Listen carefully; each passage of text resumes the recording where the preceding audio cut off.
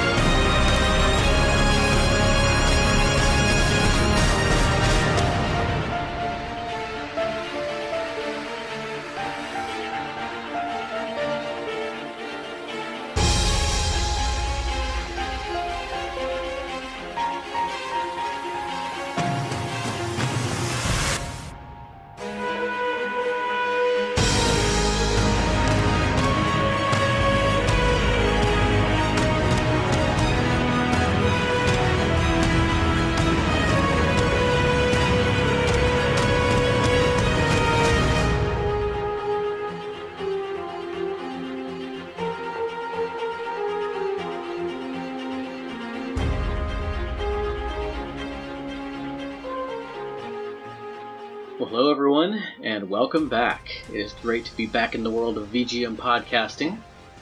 How are you doing this evening, son? Pretty good.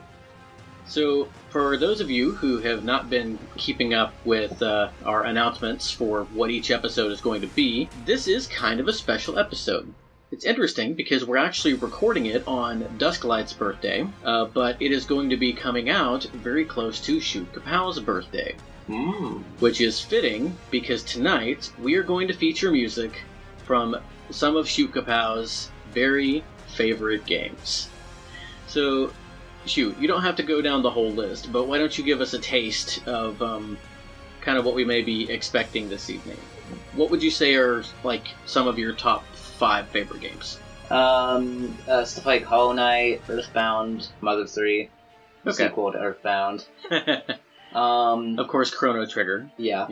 Pokemon Black 2. And there's this one game, I can't remember, I think we might have played something from it. The guy, main guy wears a red coat, and I think he uses a sword, or maybe 2? I'm not sure. Well, we'll find out sometime tonight. Yeah. I think we may actually have heard from that composer once or twice before per episode. Maybe a couple times. To put a twist on this evening, while Shoot Kapow picked the games that we're going to be featuring music from, I actually picked the tracks. It started out as I was going to pick my favorite track from each of the games, but now I kind of can't do that because we've already played some of my favorite tracks. Just last week, Shoot Kapow played in with Frog's theme, which is my favorite theme from Chrono Trigger. But I still think we've got some really great music for you in store tonight, and maybe a few announcements at the end of the show as well. What did you think of that opening track? Very, Just very? Yes, just very. That was World of Dark from Super Smash Bros. Ultimate. It was composed by Hideki Sakamoto, who composed most, if not all, of the original music for Smash Ultimate. The game was developed by Bandai Namco and published by Nintendo in 2018 for the Switch. Sakamoto has been composing since 2005. He's worked on series like Bomberman, Yakuza, and Pokemon Mystery Dungeon. Ooh. Shoot Kapow did not rank these games, the 15 games we're going to be playing tracks from. I just asked him for his top 15, and these are the ones he gave me. So Smash Bros. Ultimate is somewhere on that list, and I think deservedly so. Shukapow, what are your particular memories of this game? What is it that made it into the top 15 for you? Well, I mean, it's Smash, so... But why not Smash 4? Or Brawl? Or Smash 64? This is the best one. I know why not Smash 64, but okay. This is the least broken one. How so? Well, okay, Smash 4 was the most balanced, but this one has, a lot more patches and there's more characters coming out. There's probably going to be less glitches, and it's also just, the smoothest one for me in particular to play. It is very smooth. And it also has all of the characters, so... I think they finally found a really great sweet spot between, the melee speed and the brawl speed. Yeah. It does work very smoothly. It works very well. And there's no reason that somebody can't put enough time into a certain character to get competitive with that character. As long as you're not playing somebody like Zero. Or, or MKLeo. Yeah. Or Sam Sora. And, I've had a lot of fun time with you on this game. It's the first one that Lemon Boy has really played, and so that's been fun, kind of teaching him and helping him get better at, 3 characters. But, yeah, it's been a lot of fun. The next game has also been a lot of fun. We're not going too far afield. The next one is going to come from another Switch game, published just the year before, in 2017, also by Nintendo. And while we're not going to be playing something with quite that level of awesome, epic, cinematic sound, we are still going to be rocking. I don't think you could describe this sound as anything but epic. From Super Mario Odyssey, this is Underground Caves of the Moon.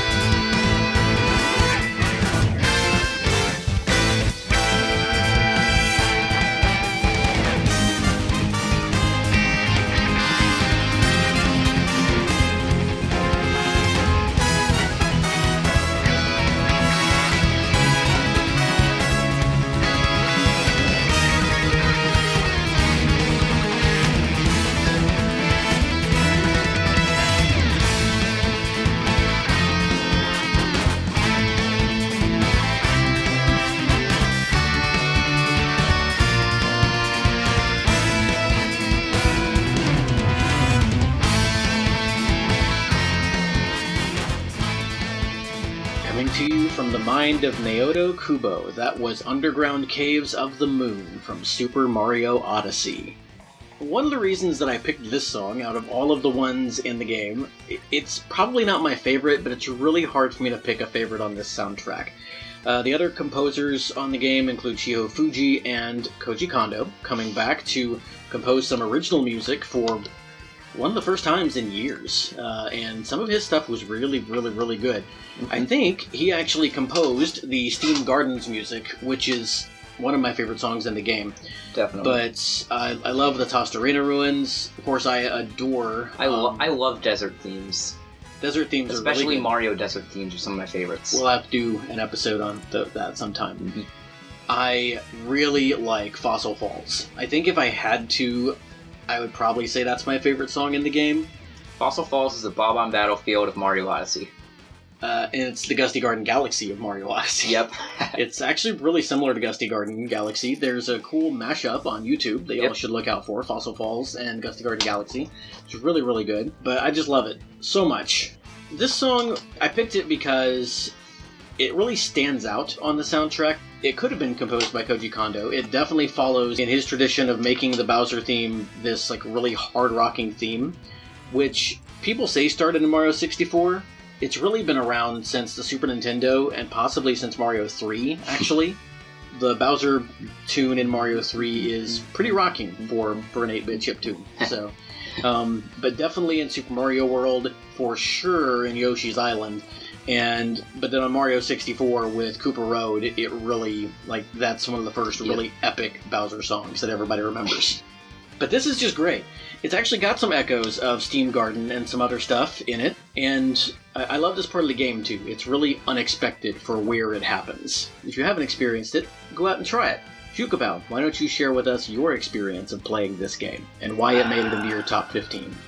Mario Odyssey is just such a unique Mario game.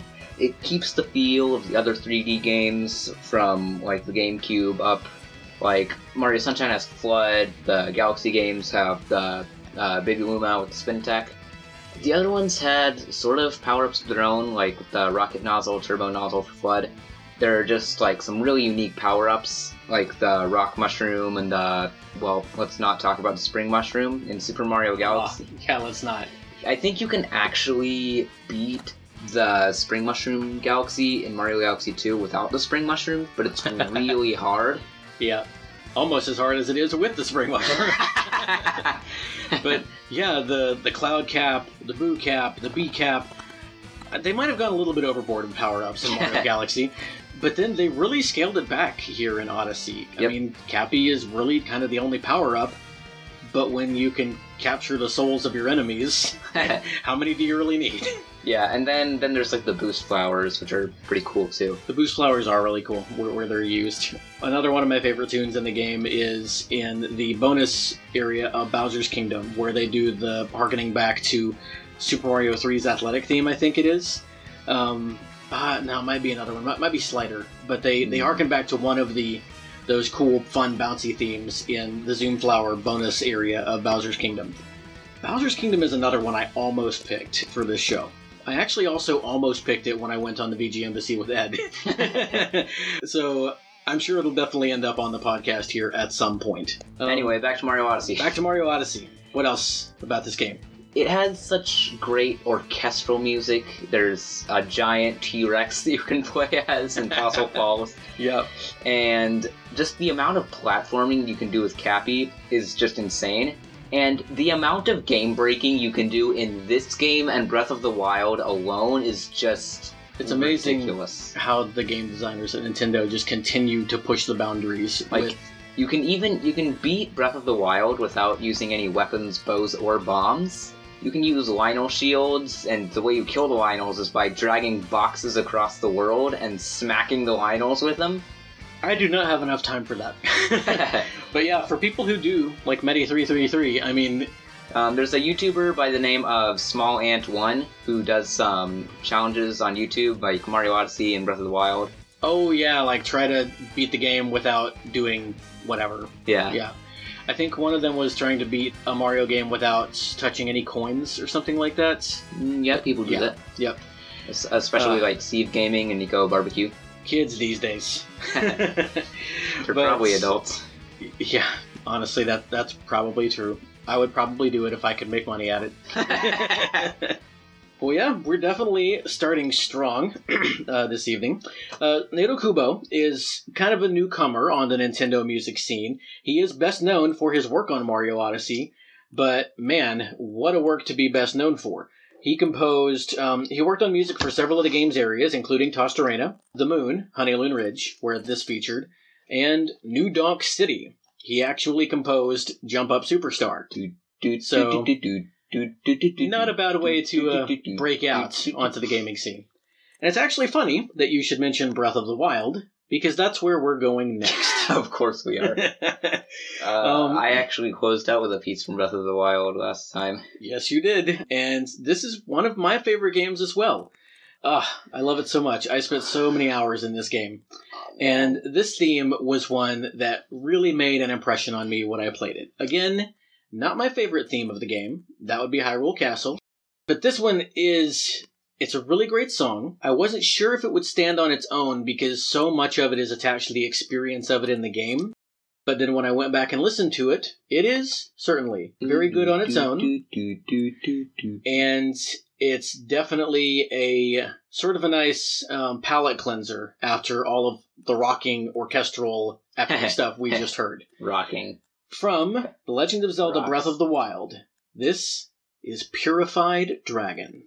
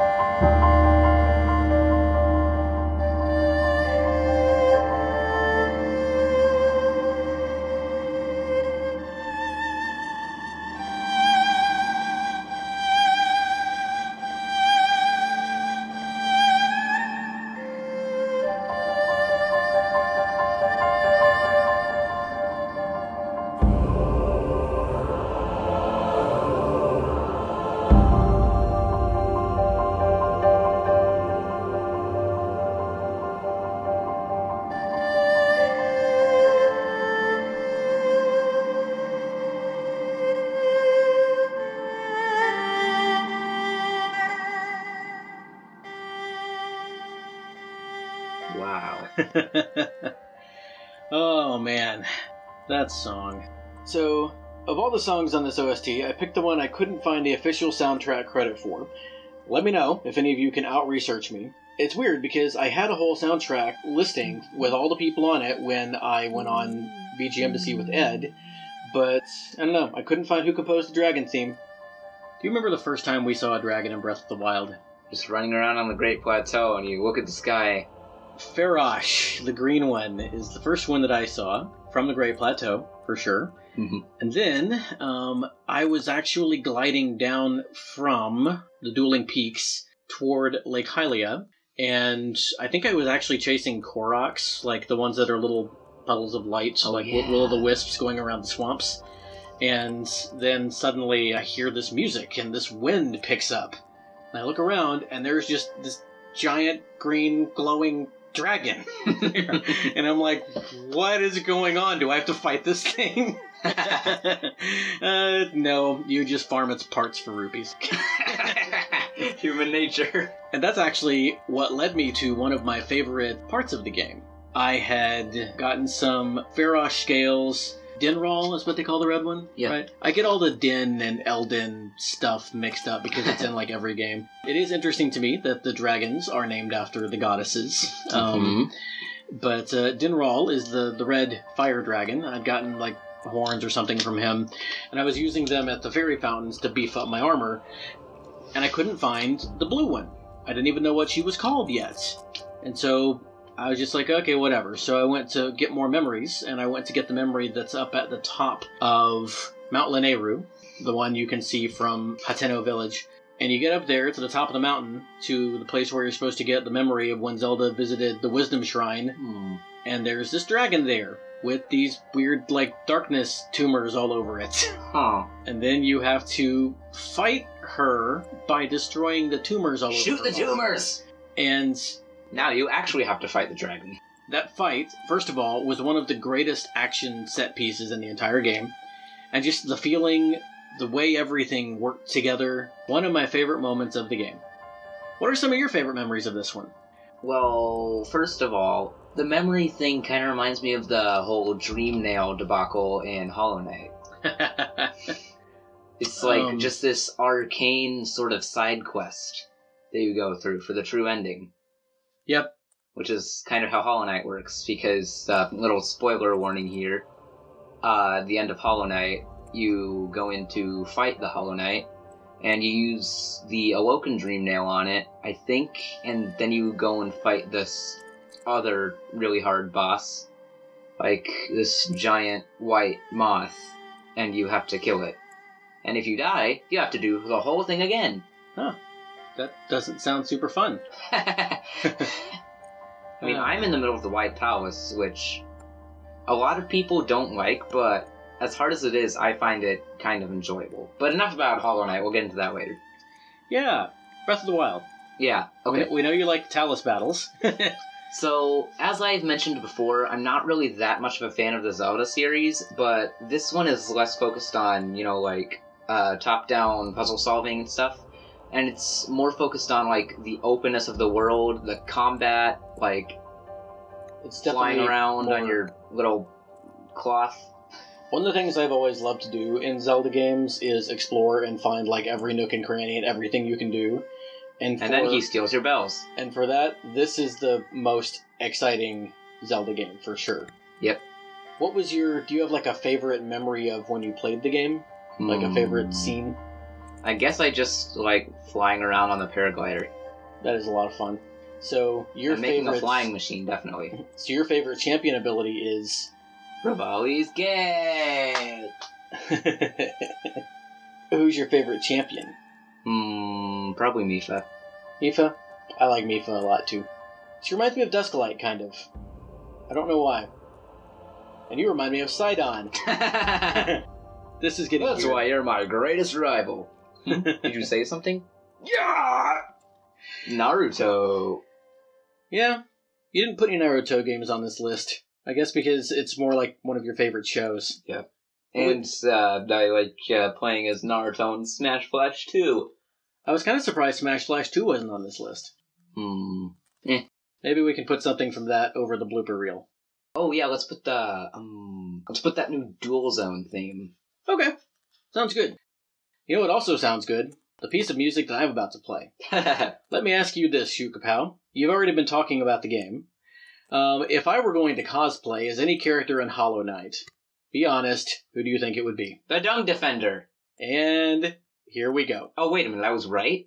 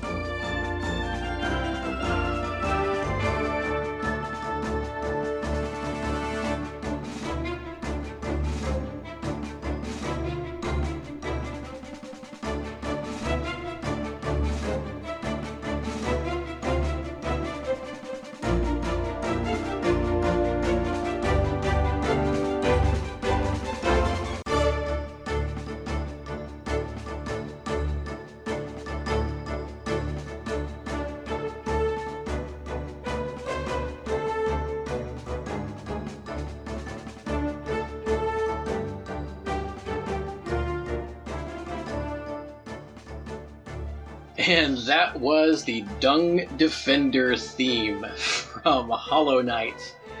Oh, I love that song so much. I love that character so much. Oh. Haha! The Dung Defender is so great! I knew I loved this music when I heard it on the Marcado Rose podcast, but at that time, I had never even, really even seen anything except the Knight from Hollow Knight, so I had no idea what any of this stuff looked like. So when I got to this scene in the game, first of all, it was really great after the area that came right before it. This bug catcher, I was just finishing up the battle before, Okay, so this kid just said, "My bugs," after he died. My bugs. The meta of Hollow Knight. My bugs. And also, just Nightmare Before Christmas. Oh, wow. It all comes together. Okay, I guess I don't mind so much when you play your game while we're podcasting when I'm doing the talking, and it comes back in such a funny way. And you were playing... I was playing Fire Emblem the other night, you're right. Touche. That belonged on the last episode when we talked about swords. Dung Defender has a sword, right? Yeah. Yes. Does he? Does he have like an axe? He throws poop. Does it? Oh yeah, and then he just like jumps around and buries in the ground. Okay. I thought he had a weapon of some kind. Oh well. The Watcher Knights have nails. He's the Dung Defender. He needs no weapon. And they're pathetic once you have the right charms. I also love that he's not out to just like completely destroy you. He really is one of the most honorable characters in the whole game. Yeah, he was just startled. He thought you were another one of the like little infected husks that were running around everywhere. Yeah. And suicide bombing you, and everything explodes in the infected crossroads. The area before the Dung Defender was, up until I got to Deep Nest, the creepiest part of the game. It is called the Royal Waterways, right? The sewer section? Yeah, the Royal Waterways. I was just there today. Oh my gosh, that critter that you kill in 2 parts. Like, it's, first of all, it's creepy enough when it sees you, because it's like... And then you kill it, and the top flies up and screeches at you, and then swoops down.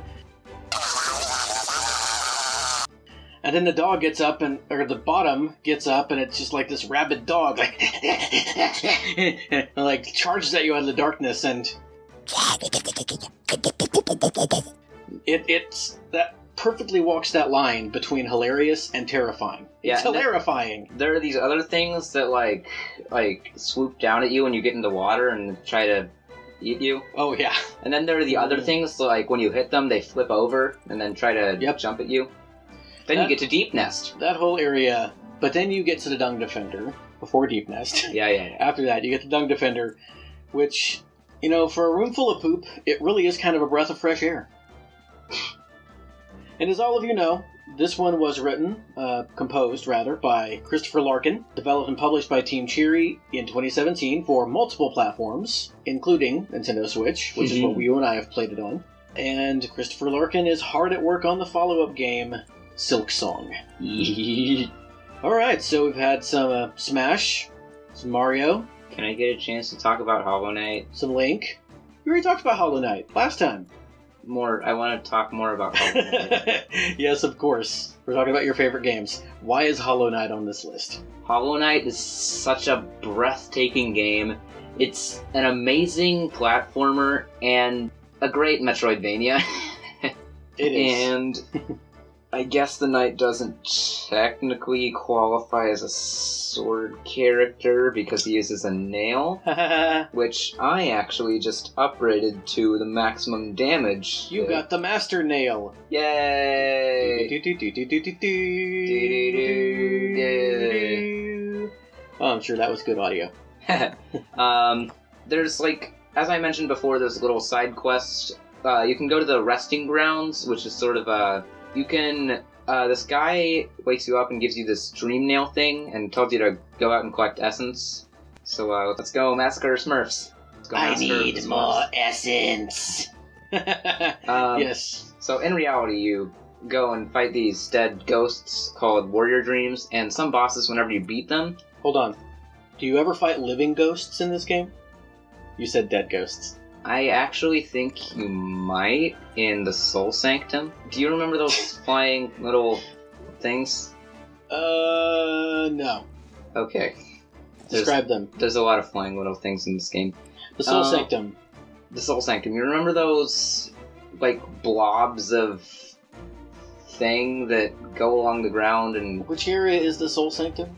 It branches off of the City of Tears. It's in, the top area. Okay. It's where you fight the annoying boss, the Soul Master. Yes. Okay. Yes, I remember the Soul Sanctum. And speaking of which, you can actually... I was about to say, with the Dream Nail, after you beat certain bosses, you can use the Dream Nail on their carcasses, and you can fight them again, harder versions. Oh, and, yeah?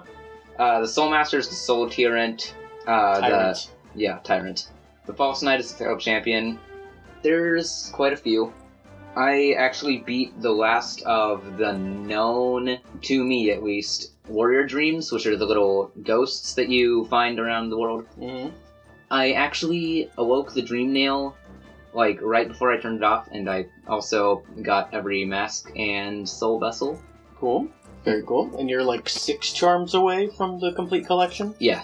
This Yeah. game. It's so big and so varied and so gorgeous, and the music is so good. And we haven't even talked about how, just in this song alone, Christopher Larkin knows his way around a time signature.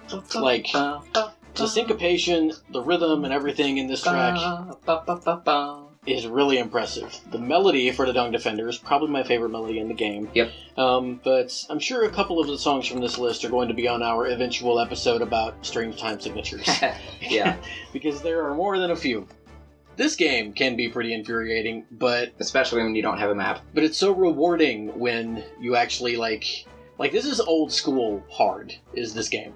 Especially when you don't have a map. It's very rewarding for, like, when you actually do earn your map. I Mhm. kind of like that you have to earn your map. This game makes you earn stuff, and I like that a lot. Mhm. But for now, we have more songs to get to. After This has been the taking, episode's rant. Thank you, everyone, for indulging me. I mean, we are talking about your favorite games, so I don't know if it's going to be the last one. I don't think we've had that many rants in the past few episodes. We'll have to make up for that in these two. Yeah. Oh, the next one. I hope I don't talk too much. I already talk too much, even on your episodes. Well, we've taken one of our few detours of the evening away from Nintendo, and now we're going to go back to Nintendo. Of course we are. We've heard from Smash, we've heard from Mario, we've heard from Zelda, and now we're going to hear from Kirby.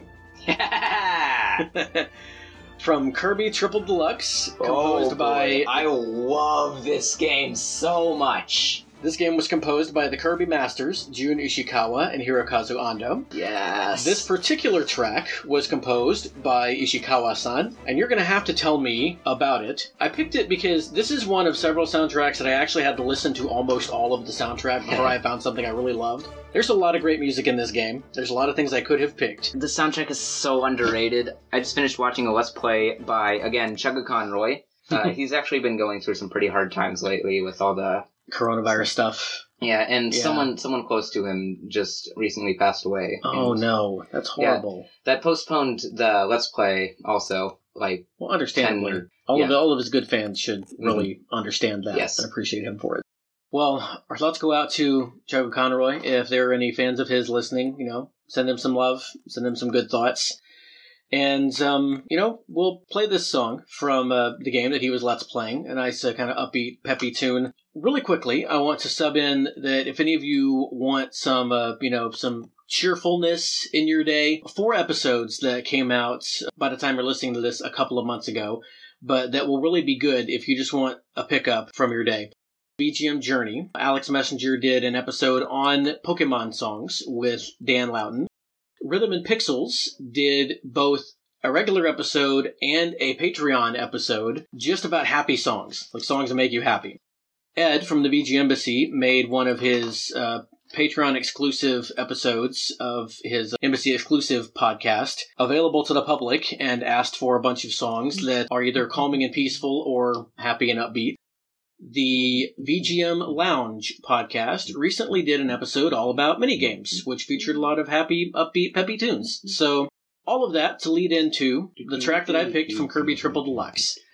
I picked it because it kind of stood out from the soundtrack, and it also stood out among the songs we're going to be playing tonight. And also, I'll admit it, because the title of this track is a pun, and I'm a dad. That's kind of my thing.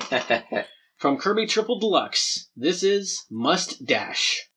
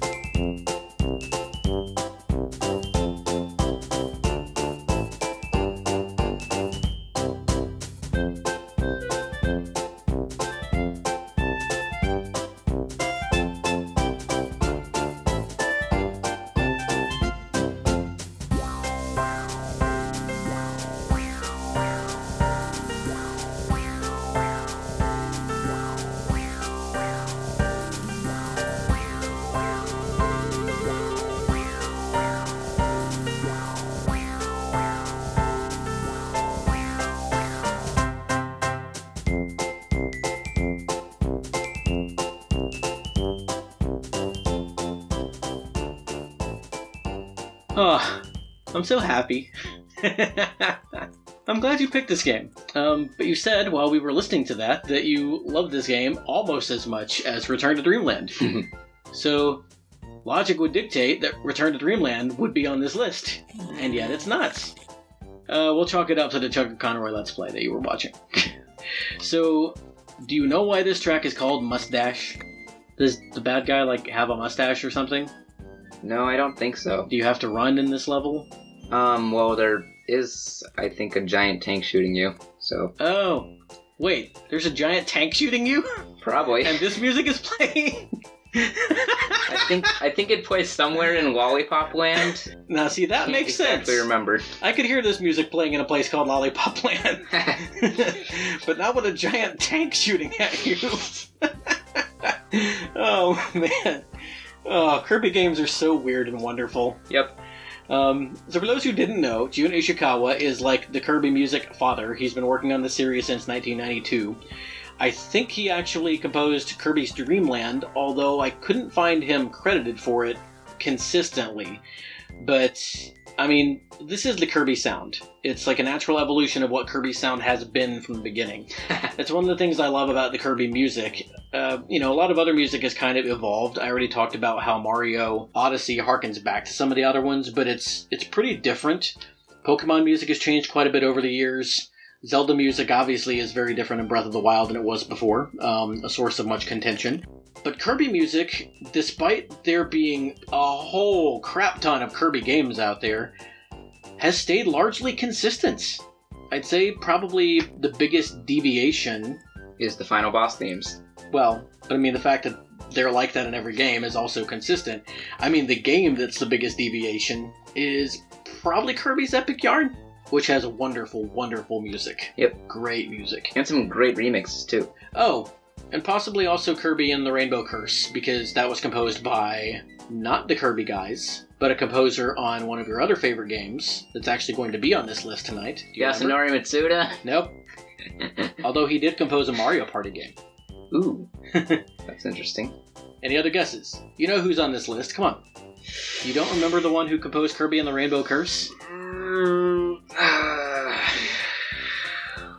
Maybe I should ask your mother. Hip Tanaka? Shogo Sakai. Oh. Yeah, Shogo Sakai totally wrote Kirby and the Rainbow Curse music. You should check out the soundtrack sometime. It's good. Okay. But we're not talking about all those other Kirby games. We're talking about this Kirby game. Why is this such an underrated game? Well... Sorry, let me ask, why does it deserve more attention than it gets? Because the soundtrack's amazing, the game's amazing. It has a great spike in difficulty for 100%. It was the first one to have feature the different dimensions, like the 3D aspect. Makes sense. I do think it was the most clever way of naming a 3DS game. Yeah. Triple Deluxe. It has so many good abilities. Circus and Beetle are pretty cool. Circus? Yes. Is it a clown? Yeah, actually. Yeah. Isn't Beam kind of already like a jester clown thing? I think that was Mirror. Oh. It's a reference to... Not Jevil. I was thinking Jevil for some reason. Marx. That would have been probably based on Jevil, in a way. You mean who Jevil is probably based on? Yes. I do that sometimes. And then there's Hypernova, which is the sort of super ability. What does the circus ability do? There's some, erratic movement stuff. There's a little hoop jump thing. Okay. It's just a very interesting ability. Your neutral sort of attack is kind of like Rock Kirby with all the different forms. You can, blow balloon animals. One of them is Meta Knight. There's the HAL Laboratory sign. Oh, cool. I think there's DDD. The dog on the nest with the eggs? Yeah. Cool. Is the boss a nightmare-inducing Cthulhu demon? Kind of. Well... Another idea I have for an episode someday is just called... The title is Nightmare Fuel, and it's just Kirby boss music. But I'm actually not sure if we can take a whole podcast full of Kirby boss music. We can totally do that.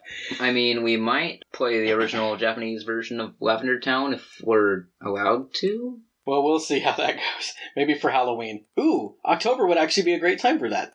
So, This game was developed by HAL Laboratory, which you already kind of alluded to, for the 3DS, which I already alluded to, and it was published in 2014. Going back just one more year, we are now going to play from yet another Nintendo game. This song was composed by Hajime Wakai, whose first job was as co-composer with the legendary and already mentioned Koji Kondo on Star Fox 64.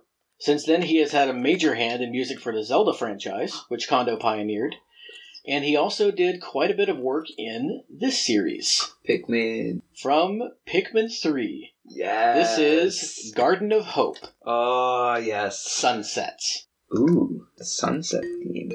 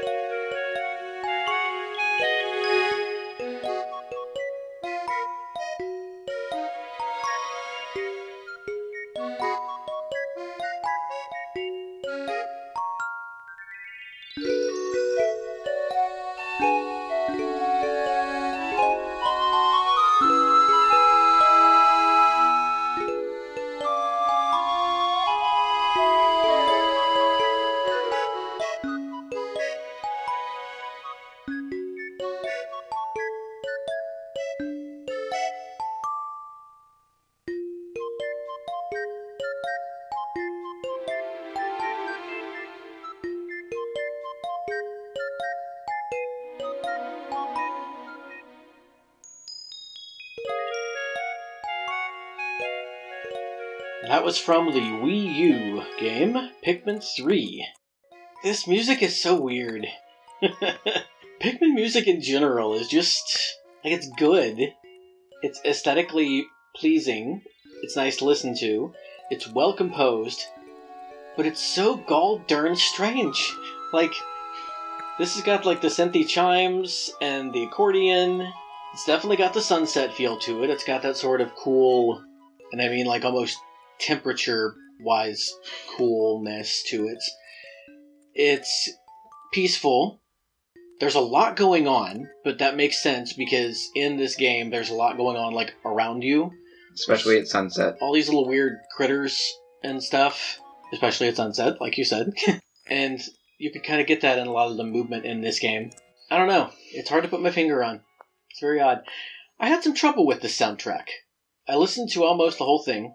I almost picked the Getting Juice theme, which is pretty good. I'd recommend listening to it. I almost went with the Plasma Wraith music at the very end. That was what it was called, right? Or was that in Pikmin 2? The Plasma Wraith was the final boss for Pikmin 3. Okay, I thought so. I get them confused. But then there's the Water Wraith in Pikmin 2. Water Wraith is Pikmin 2, yes. Actually, okay. The final boss in Pikmin 2 is the Titan Weevil. Yes. It's a giant spider. I remember the Titan Weevil. I hate that thing. Pikmin 2 is the only game... No, it's not. I beat Pikmin 3 as well. I beat Pikmin 2 and Pikmin 3, and I've played like 5 minutes of Pikmin 1. A few months ago, I actually beat all the games. The only one I didn't 100% was Pikmin 3 for some reason. But yeah, what did you think of this song? Well, it's definitely the classic Pikmin 3 theme. Like, this is the Forest of Hope, the Awakening Wood of Pikmin 3, yeah. If you were going to pick a song from this game, what would you have picked? Probably the tropical, like, the water area. I forgot what it was called. The tropical beach theme. Yeah, I know what you mean. I forgot what it's called too, but I think more so than any other Nintendo franchise, the Pikmin games are just, they're so ambient, and just the way that they're played is so, even though it's in real time, which would seem like it would make it feel more immediate and like urgent, it's so like calm, like everything is so pastoral, really, and the music definitely fits that. What do you like about Pikmin 3? What are some of your fond memories? Well, I started the series with Pikmin 2 when I was... really young, like 6 or 7, I think. Yeah, great time to start playing real-time strategy games. Yeah, I was impressed with how quickly you took to it. Well, For my, I think, like, 8th or 9th birthday, Mm-hmm. I asked you guys for Pikmin 1, and you got it for me. Yep. So, after that, there was some stuff about Pikmin 3 coming out, and I'm like, ooh, I liked the first 2 games, maybe I'll get this one. And then we waited, and waited. Not as long as we've been waiting for Pikmin 4, but it took a while for this one to come out. Yeah. Yeah, it came out in 2013, finally, which you were... Oh. No, you were 8. You turned 8 in 2013. So yeah, it was for Christmas. The Christmas after you got Pikmin 1. So we didn't wait that long. Man, that was a long time ago. The Christmas after you got Pikmin 1, we got a Wii U, and this is the game that we got with it. And Pikmin. it was definitely a worthy game to pick up. Mm-hmm. It was super, super good. I enjoyed Pikmin 3 quite a bit. The first 2... Okay, so Pikmin 1 is about Olimar, the main character, crashing on Earth, like really far in the future, and he calls it PNF 404. He meets these creatures called Pikmin, which are basically like little humanoid things. Yeah. With part animal, part plant, kind with of. little like sprouts shooting out of them. Mm-hmm. The first that you meet are the red Pikmin, and whenever Chucky Conroy played through Pikmin 1, he named all the different types of Pikmin, like the red ones with leaves, flowers. He named the red leaf Pikmin Steve, and Steve is useless until Steve stays out in the Forest Navel all day trying to bring back a fiery blowhog by himself, and then Steve's a trooper. Aw, that's cool. Yep. And Steve almost died. Oh, man. Because it was sunset. And, Yeah. You know, countdown. So, which is your favorite Pikmin game? I mean, one would assume it's Pikmin 3 since you put it on this list. Well, yeah. Yeah, Pikmin 3 is probably my favorite, but Pikmin 2 is the most nostalgic for me. That makes sense. Okay, well, moving on to another Nintendo franchise. Yay! This one was another one that was hard for me to pin down. I listened to literally the whole soundtrack because I wasn't going to play anything from the immediate precursors to these games, which is where my favorite song in this series comes from. I have finally had to come to face the fact that I'm not the biggest fan of this series' music. It's good, but it's not really for me. However, I did enjoy the Rival Battle, composed by Go Ichinos, specifically the one that was featured in Pokemon Black 2 and Pokemon White 2. Oh, yes.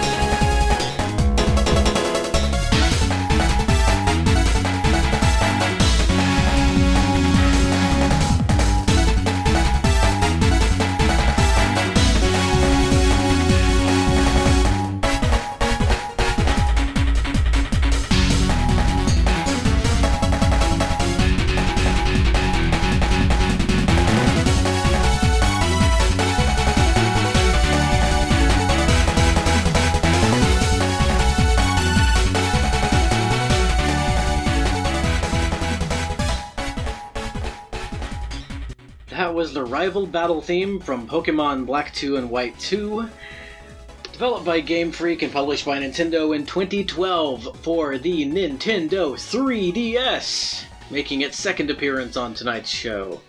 Black Today's 2 and White show. 2 were DS games. This show. What? Yes. What? X and Y were the first 3DS games. Oh! My notes were wrong. Well, I'm glad you're here, Shoot Kapow. I'm glad you're with me, Sam. And enjoy your words while you have them. So, along with Shinichi Masuda, Go Ichinose is probably the most well-known Pokemon composer. He has been with Game Freak since 1993 and has worked on all of the series' main titles from Gold and Silver all the way up to Sun and Moon. He most recently worked on sound design for Sword and Shield. So, this song, it was definitely the standout track for me. It's No Sky Arrow Bridge, which we will eventually play on this show, and which is my favorite Pokemon music. But of all the times. I don't like that phrase, of all time. It's really presumptuous, you know? Because time has only been around for like, I don't know, however many trillion years. So who knows how much longer time is going to go. So, I mean, how can you say that something is the best of all time? I mean, there's Kondo, so this probably... You think it'll never get better than Kondo? I mean, it's hard for me to imagine anything better than Kondo. But we're not talking about Kondo, we're talking about Ichinose. I like this music. It's good. I'm playing through 2 Pokemon Nuzlocke. Black 2 and White 2. Why are they the best? Because they are. Okay, so a lot of people don't like the Unova Pokemon designs for some reason, but I think they're great. I think especially Seismitoad is amazing. These games have so much story, so much character development, so many good characters, like N especially. N is one of your rivals in the original Black and White, and he makes a reappearance in Black 2 and White 2, which actually takes place 2 years after. So the evil team is Team Plasma, and they're basically trying to liberate Pokemon from people, but no one else wants that. I don't know. I mean, I don't know. That doesn't sound like a bad thing. Well, yeah, but when no one else wants it... Do the Pokemon want it? I mean, probably not. They're, like, perfectly happy. Well, I guess it's a different universe, so animal rights may not necessarily apply the same way. There's the Pokemon World Tournament, which is actually really fun. Cool. It made a reappearance in Sword and Shield. So, what is your favorite part of Black 2 and White 2? Or your favorite aspect of it? Alright, so Black 2 and White 2, I'm pretty sure, introduced reusable HMs. One of the few complaints I have with it is there wasn't a game corner, which I think was a really fun part of the Pokemon games, especially Gen 3. Diamond and Pearl? No, Gen Ruby 3 and was... Sapphire. Yeah, Ruby and Sapphire, and also Fire Red and Leaf Green. Yeah, but that's really just Gen 1 reskinned. Yeah. It's like Gen 1.5. Yeah, Gen 1, but better. Yep. With less insane glitches, walking through walls, and... Missing, though. Yeah. Gen 1 was really broken. It was the best. No, No, Gen 5's I don't best. really know. I don't really have a... there are so many dog Pokemon. I don't know how to say I don't have a dog in this fight in Pokemon language. I don't have a Stoutland in this fight. What is the cute, like, English Corgi Pokemon in Sword and Shield? Yamper. Yamper. I love Yamper so much. Yamper is a reskin of Electric, The dog, except it's the less... dog Pokemon in Sword and Shield are really cool. Yamper, Zigzagoon. Zigzagoon was a raccoon Pokemon introduced in Gen 3. Well, it looks more like a dog in this one. Big old shaggy dog. I like him. And the green one. Electric? Wait, I thought you said Yamper evolves into Electric. No, Yamper evolves into something I don't know the name of. Oh, but it looks cool too. What were you saying about Electric and Yamper? Just that they're both like electric dog Pokemon or something? Okay. Anyway, back to Gen 5. Lillipup is also a dog Pokemon. which was Lillipup! Introduced. Yeah! It evolves into Herdier, which evolves into Stoutland, which looks like an old man. I remember there was a really cool episode with a Stoutland in the anime based on Sun and Moon, where the little fire kitty, like, loves a Stoutland, but then the Stoutland dies, and it's actually kind of sad. Oh, I think I remember that one. Yeah. That was a good episode. That's a nice Dusklight. The anime's pretty good sometimes. Pretty cool. Sometimes. Well, now I think it's time to move on to another game. Already. Aww. Back to a franchise that we have already touched upon. Another Nintendo franchise. This game is one that you are actually currently still in the process of trying to beat again. Mm-hmm. I think you've beaten it before. Anyway, we're talking about Super Mario Galaxy 2. Yes. This game was composed by Ryo Nagamatsu, and also by Mahito Yokota and Koji Kondo. Mahito Yokota actually went on to be the sound director in Super Mario Odyssey, and I really thought that he composed Fossil Falls, but no, he didn't. Ryo Nagamatsu, we've talked about him a bit on this podcast, just a little bit, a couple times. We talked about him last week on Wii Sports Resort.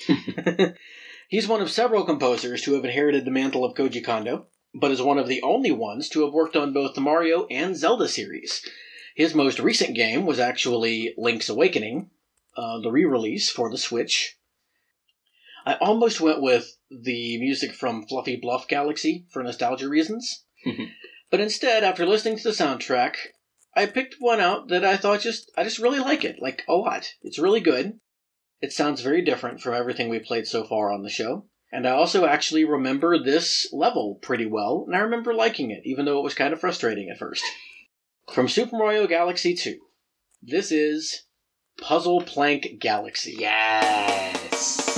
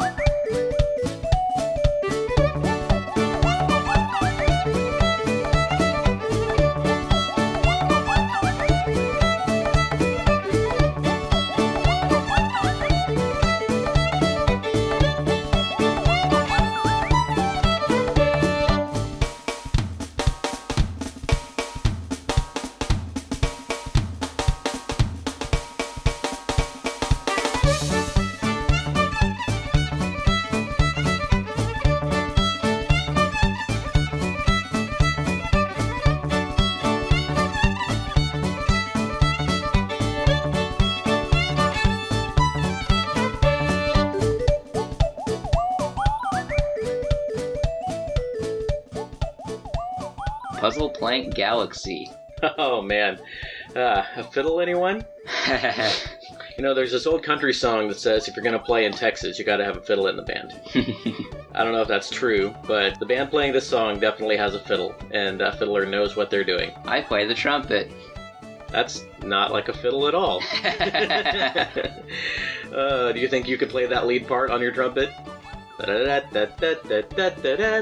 not sure. That would be impressive. Oh, so Puzzle Plank Galaxy. Isn't this the one with all like the wooden things and there's like the saw enemies that like have holes in it? Yeah, I liked this level. It was fun. Some of that unique Mario level design that somehow always stays fresh. So what's going on with you in Mario Galaxy 2 right now? I'm grinding for all the green stars. Still grinding for green stars.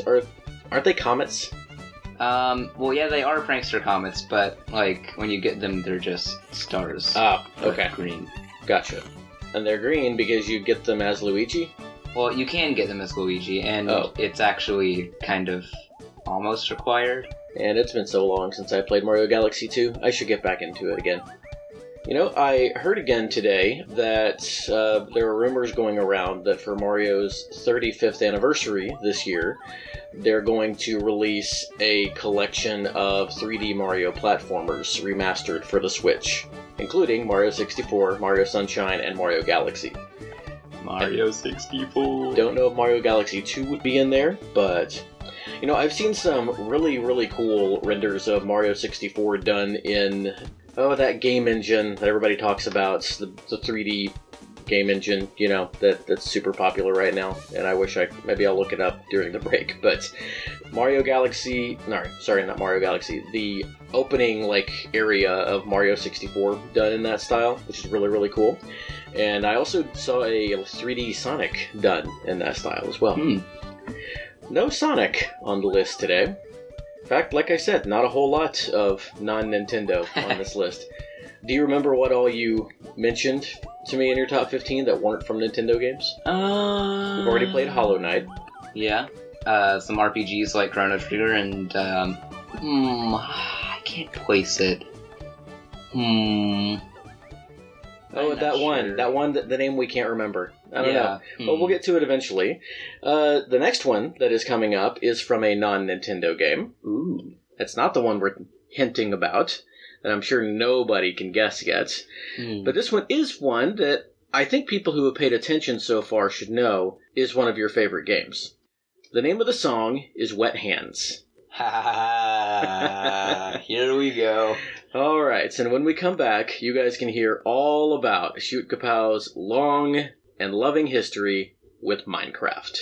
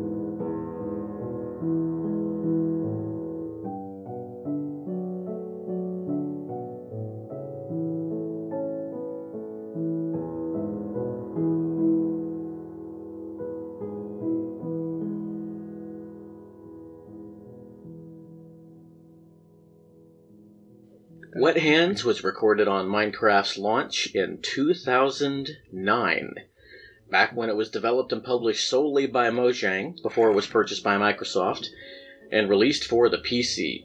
Wet Hands, along with all of the original Minecraft tunes, was composed by C418. Yeah, I think so. Well, I might have gotten that wrong, but the guy's real name is Daniel Rosenfield. Man, I'm batting 1,000 tonight. Composed by the wonderful Daniel Rosenfield. If you would like to hear a little bit more about this, there is a great in-depth composer interview on the Soundtest podcast.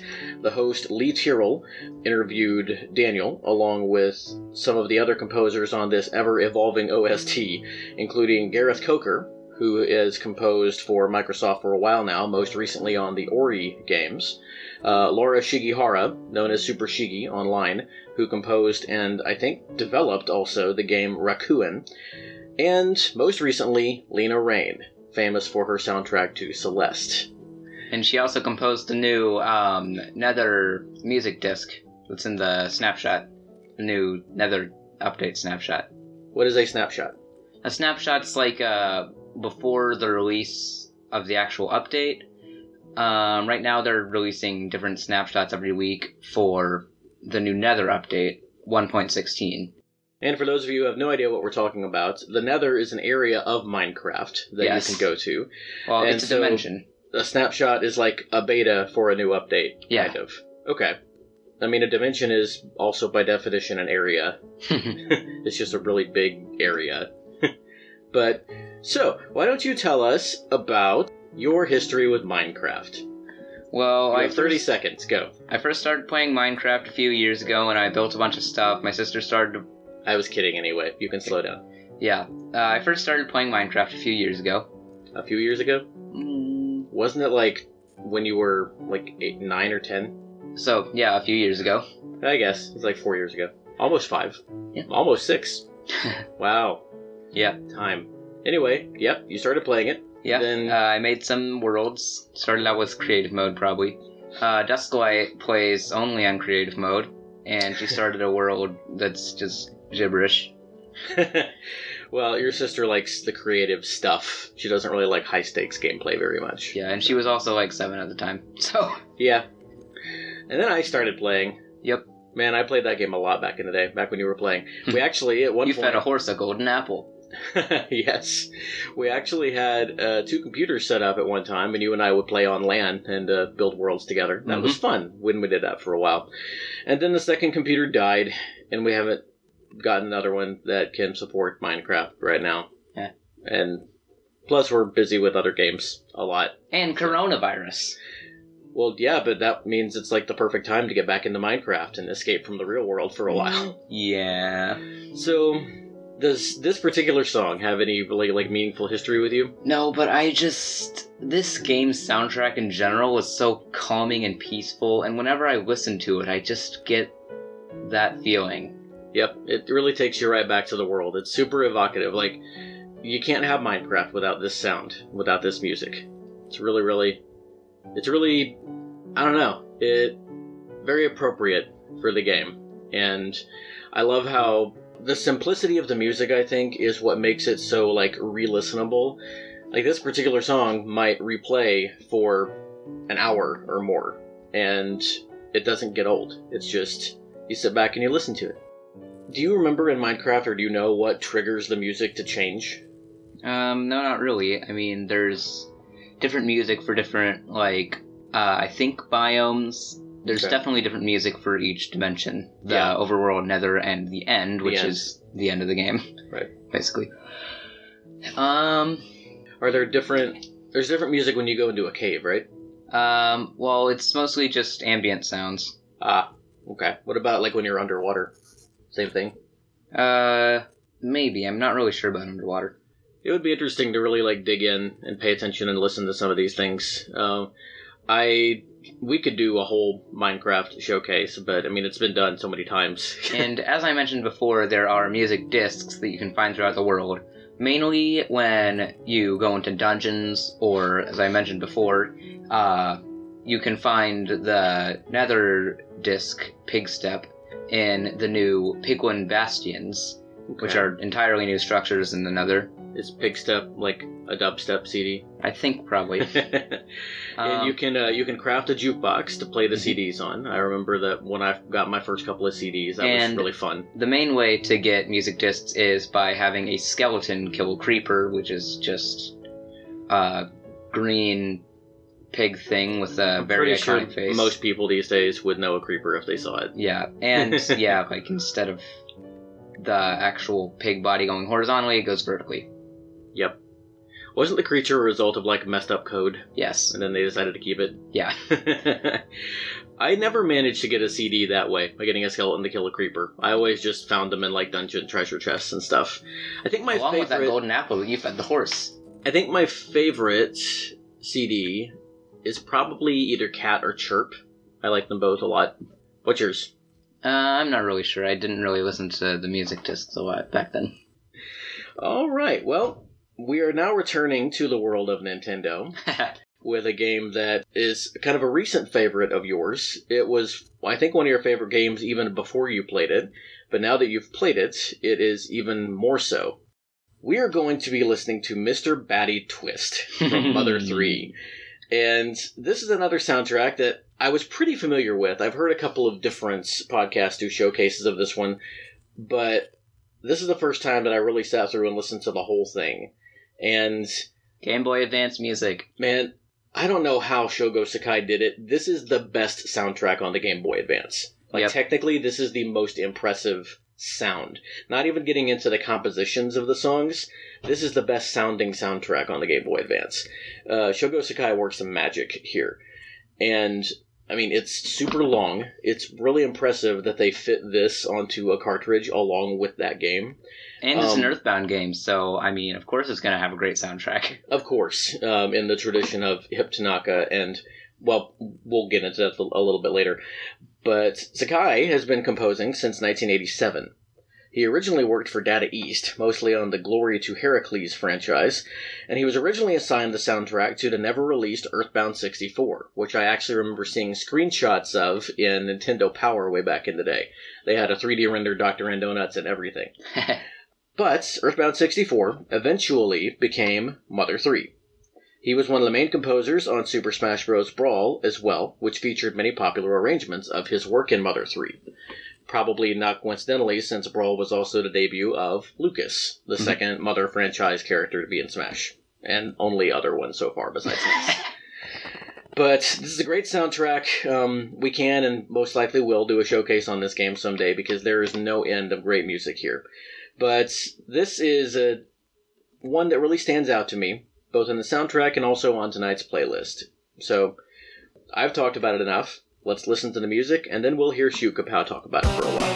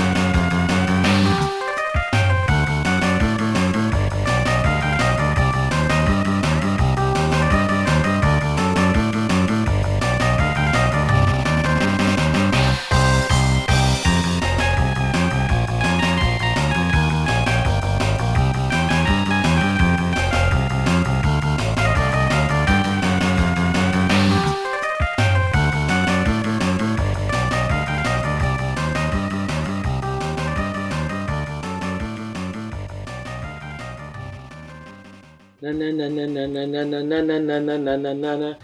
Do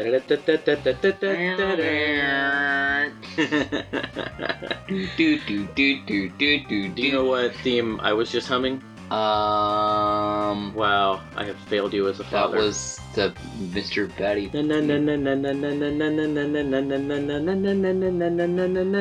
Sounds like Mario Batman. Sunshine. That's the old Batman theme from like way back in the day, many, many decades ago. And yes, I'm sure that was purely intentional on the part of Shogo Sakai. The Earthbound series has a long and storied history of taking American pop culture and riffing on it. Yep. It's wonderful. I love it so much. But I've talked enough about this theme. Tell me about why you love Mother 3 so much. Because it's an Earthbound game. And it's probably the best playing one in the series so far. How so? Well, in this one you can actually run without eating a sandwich. I do love that. It actually has a pretty unique style of running. Instead of just holding down the B button while walking around, you actually hold it down for a second. Well, not a literal second, but For a moment. Yeah, you hold it down for a moment, and then you let it go, and then you just run everywhere. Until you stop. And then when you start again, you have to hold it again. Yeah. Right? Yeah. I remember that. And the way you get PSI is not just from leveling up. At a certain level, Lucas and Kumatora, who's the other PSI user in the party, can sort of feel feverish, and then you walk around for a while and they learn new PSI. Huh. Oh, I remember that too. I haven't played this game in several years. I never did beat it. I think I got past a part where you have to fight like this robot maid or something. But how far are you in the game? I beat it. Oh, I don't think I knew that. I knew that you had gotten to. Well, yeah, that's why I'm playing Pokemon Leaf Green Nuzlocke, and I already. Well, I don't like 3 have generations. the chart of your games and what you're gonna play when you beat this one. And I stuff. do. That would actually be pretty interesting to see. Maybe we should share that on our YouTube. Like, we can put it up and you can talk about it. I'll make a bonus video. People can get into that weird, wacky brain of yours. So, what about the story? So Don't sum it up, because a lot of people are waiting to experience this firsthand until it actually comes out in the States. yeah, Which is another rumor that's almost as old as the game itself. But tell me about your impressions of the story and how it makes you feel. at the beginning, there's a lot of like sort of emotions, and 2 of Lucas's family members die, and his dad Flint goes into the mountains looking for Klaus for like 3 years. Klaus is his brother. Yeah. Lucas's brother, yep. Yeah. So, yes, Lucas finds himself suddenly alone, which, yeah, lots of emotion there. And so before all this, the town was just like a town. Jester and his dad go into Ozelhe Castle, which is actually a pretty important place in the early chapters. Mm-hmm. You find an egg. Jester disappears. So 3 years later, you actually get to play the game as Lucas. I don't really, like I said, I don't want to go into plot details. I don't want to talk about like what happens in the game. I want to talk about how the game makes you feel. Like, why do you feel like this game is important to you? Well, it invokes those emotions, like all kinds of different emotions, like, you know, an Earthbound game does. Mm-hmm. You kind of fluctuate between disturbed and calm and sad and, you know, hilarified. It definitely does go all over the place. What do you feel like are some themes that you can take away from this game? Like, this is a game that I would put forward as an example of how video games can be not just art, but literature. Like, this is a game I would use to make a case that games can tell stories that are meaningful and purposeful. What meaning do you think you could take from this game? Well, It doesn't have to be super profound. It could just be a simple, you know, life lesson or something. But it could be profound. I need a second to think. Art jokes. RPGs. Beating up animals with sticks. These games are amazing. Even if you just think of, like, a moral lesson that one of the main characters learns through the course of the game. That's a lot of time where theme comes from. We come to meaning in stories by experiencing them through the character's eyes. Well, if Earthbound's an emotional, funny RPG, then Mother 3 builds on that with, like, even more character development. And, like, don't get me wrong, Earthbound is an amazing game with some pretty good music, good graphics, well, very good music. Otherwise, It does have a decent story, but, like, there's nothing really in Earthbound. I guess the ending scene, like, part of the game, you know, that hits me in the feels a little bit. Mm-hmm. And the way that you beat Gygas is really cool. Mm-hmm. But it's not like a great story, you know? And the characters are fun, but you don't really, like, feel for them the way you do in, like, a good book or a great movie, something like that. But then, as you learn more of the character's backstory and emotions in Mother 3, like, Lucas is trying to learn to be tough, like, following the loss of people he loved. And being like his dad, you know? Yeah, and going on adventures, learning more about Kumatora's backstory with the Magypsies, who are important characters in the main story, with the Seven Needles, which are basically the sanctuaries of this game. Duster and his whole internal struggle between being a thief and being a hero. Yeah, and being a musician. Yeah. And then Boney. Yeah. Well, Boney, you gotta have the animal sidekick. I mean, it's kind of like a rule in video games, especially in Nintendo games. Mm-hmm. We should do an animal sidekicks episode sometime. Yeah. There's some great animal sidekick music out there.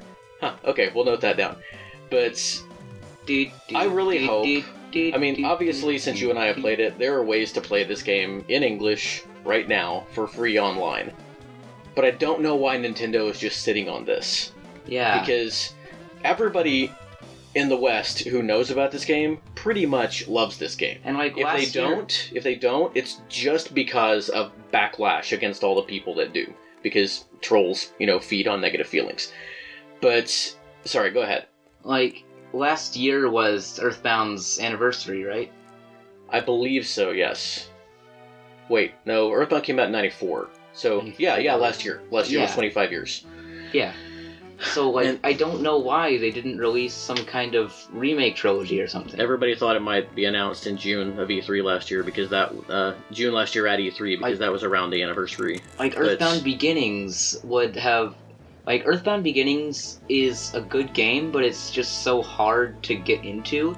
And it's really not as accessible, and it's weird that they released that one and not Mother 3. Yeah, and I feel like that's the kind of game that could get a remake, and be really good with, like, more story, more character development. Some of the, janky stuff cleaned up, because it is an old game. And more actually knowing what you're supposed to do. Yeah. I think if it got a modern facelift, that'd be cool. Maybe that's what it is. Maybe they're working on something like modern facelifts for Earthbound Beginnings / Mother and Earthbound, and they're going to release that in like a trilogy with Mother 3. If they were doing a remaster trilogy, I think that's something that might be worth waiting for. I would not want Mother 3 to be remade at all. I think that you could make some changes and quality of life improvements to Earthbound without messing it up, but definitely Mother could use more than just a facelift. But even if they just gave Earthbound like a new palette, made it a little bit prettier and bumped the music up a little bit, that would be super cool. But yeah, I mean, there are some quality of life things that you could improve with that. But Mother 3 is very close to a perfect game. Just don't add Chrono Trigger DS post-game quests. We don't want to fight the same rat 28 times in a row. Alright, let me see what I've got next. So that was Mr. Batty Twist. And, you know what?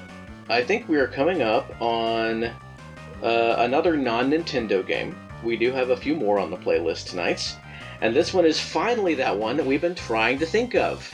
It's Tales of Symphonia. Oh, yes. The game that I literally played earlier. I keep forgetting how much I love this game. Yeah, you played it for like 4 hours today. Out of your hour of game time that we supposedly allow you. I beat Yggdrasil like probably twice. Yggdrasil?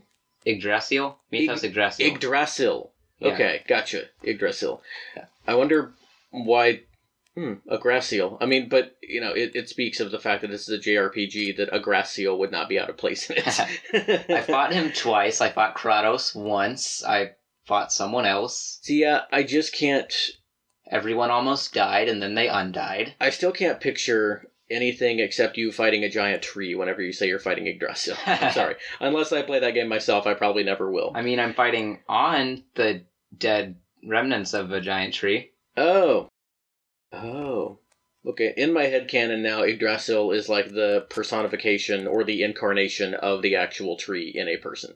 That's what I think. Anyway, this game was composed by Motoi Sakuraba and Shinji Tamura, developed and published by Bandai Namco for the GameCube and the PS2 in 2003. I think I'm just going to record that, and every time we play something from this game, I'll just play it so I don't have to say it over and over again. Mm-hmm. And this is another one. I had to listen to quite a bit of the soundtrack, and Motoi Sakuraba and I have an interesting composer-fan relationship. Some of his music is really amazing to me, but I find that I can't listen to a lot of it back-to-back without getting kind of exhausted. His style is very unique to him, but he doesn't have, I think, necessarily the range of, like, a Yoko Shimomura, a Yuzo Koshiro, a Yasunori Mitsuda. He's not a one-trick pony by any means. He can do slow, he can do fast, he can do different styles, but he doesn't veer too far from his own personal style. And I think maybe that's why it's hard for me to listen to a whole lot of it back-to-back. So my ears got a little bit numb trying to listen to this whole huge soundtrack. So I reached out to a couple of friends of mine, Ryan and Derek, who are friends in the podcasting fan community. We're both fans of the VG Embassy, and Derek also has the VGM Lounge with his friend Matt that I've talked about on the show before. But both of them are big fans of the Tales series. And after going back and forth with them for a little bit, I finally settled on this track, which we're going to play now. From Tales of Symphonia, this is Revival.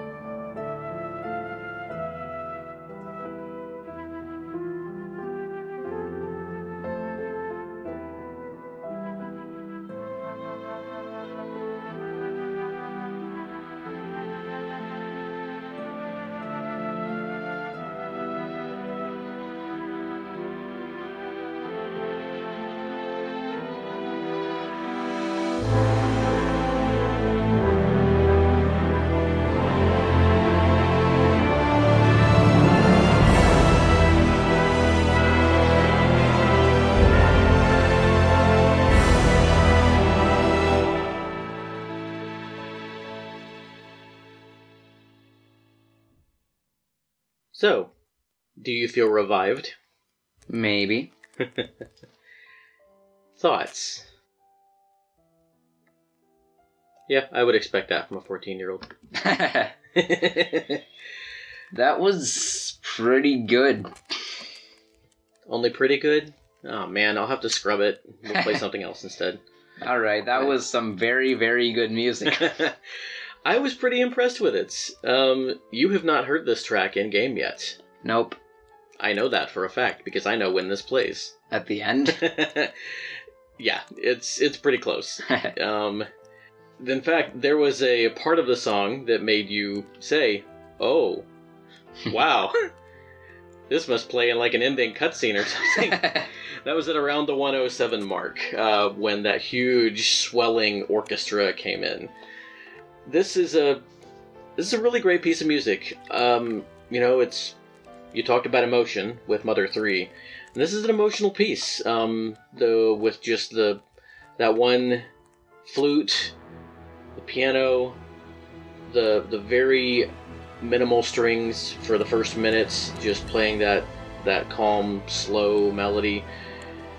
And then you can tell something happens at that point.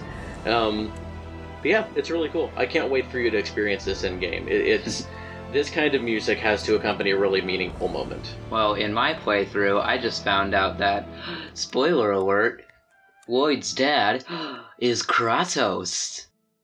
And now we have to go beat him up so that we can use a sword or something. Yeah, you told me the world. You told me that like 6 episodes ago. Yep. Yep, so this is not the big Kratos fight that you told me about in episode 2 though, right? Or is it? That you're not supposed to win? Oh, no, that was a long time ago. Okay. I actually beat Kratos once, today. Okay. Now I have to go do it again. Why? So that I can use a sword. Why do you have to beat him twice? Because that's just how the game makes you do it? Yeah. Oh, okay. So it's not like you have to beat him under certain conditions, and you didn't, and so now you have to go back and try again. You actually have to beat him twice. Yeah. Wow. I wonder how many hours you put into that game now. I wonder how many hours you have left. I guess we'll see. We will see. Like an 80-hour-long Namco RPG. All right. So, back to the world of Nintendo. And we are going to take one last trip to the Mario universe. With Super Mario Sunshine, which may well be the very first video game you ever played. This was another one that was a little bit hard for me to pin down, and I know this game really well. I've beaten this game. I've 100%ed this game. Oh, yeah. Gosh. Yes. Like all the blue coins? Pachinko machine and all the blue coins. Oh, everything. Man. I haven't even done that. I don't have the patience to find all the blue coins. Well, get good, son. Get good. No, I'm just kidding. You have a lot better things to do with your time than 100%. Admittedly, probably the jankiest Mario game. But, yeah. No, except for the Lost Levels. But still, a wonderful I'm busy game. nuzlocking 2 Pokemon games. Still, a wonderful game. I love this game so much. And it has a great soundtrack. But I wanted to play something that was not just the run-of-the-mill. I mean, everybody knows I can't remember the name of it, but everybody knows the song. Everybody knows Rico Harbor, of course. What am I trying to think of? The main... Delfino Plaza? Delfino Plaza. I knew it was something Plaza. But, yeah, Delfino Plaza. Pinna Park has a good theme. I almost went with that one, actually. But instead, I decided to go with something a little bit more chill. I kind of like how we're going back and forth today. And yeah, we just played a really subdued theme. But that one was, emotional. And emotional songs can tax you a little bit. This one is not taxing at all. Not taxing, it's relaxing. From Super Mario Sunshine, this is Gelato Beach.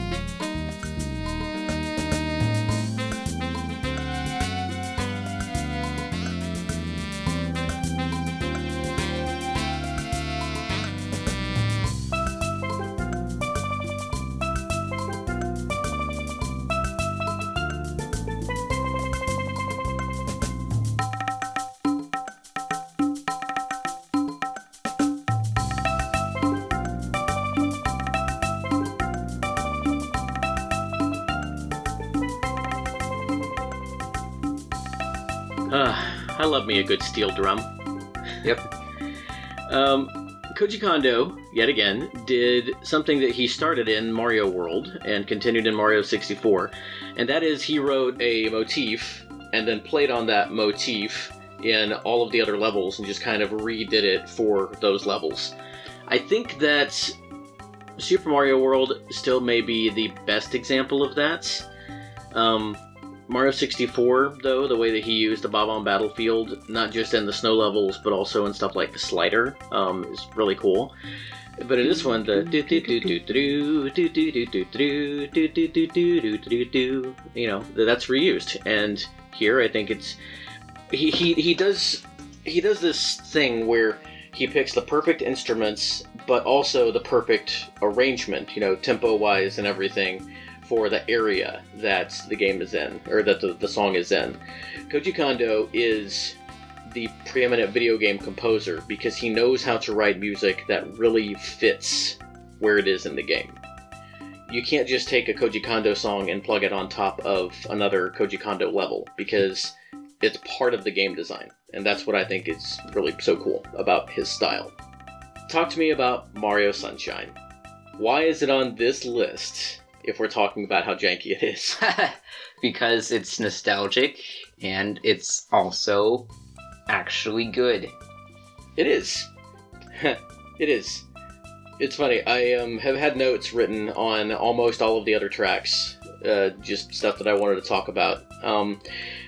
This was composed in 2002 for the GameCube, developed and published, of course, by Nintendo, as all Mario games have been, if you don't count the Mario and Sonic games. Which, who does? They're not Mario games. They're pretty good, but they're not Mario games. The only notes I have written down for this song are Kondo. Koji Kondo. I mean, that's all you need to say. So, in this game, for anyone who does not know, Mario is on a tropical island. He's on vacation with Peach and some of her royal court, and they land, and of course Peach gets kidnapped. And Mario, in his short sleeves, and with an invention made by the now famous Dr. Egad, who we first saw in Luigi's Mansion, the inventor of the Poltergust, Mario has his invention called FLUDD, which I don't remember what the acronym stands for, but it's FLUDD, which stands for something. And FLUDD is like Cappy in this game. He's Mario's power-up, and you get different enhancements for FLUDD, and FLUDD helps you can become like a boat with like a motor engine. It can be a jetpack. It can be a hover pack, which is really cool. I love that mechanic. It can be the Kirby high jump ability. It can. That's the jetpack. Which is how you beat the pachinko machine level. Yes. Pachinko machine level.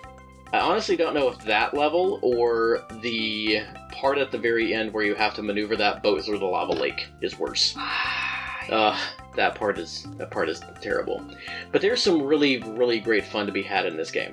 Two other songs that almost made the list. One of them is the sort of platforming area theme, the part you have to do without FLUDD.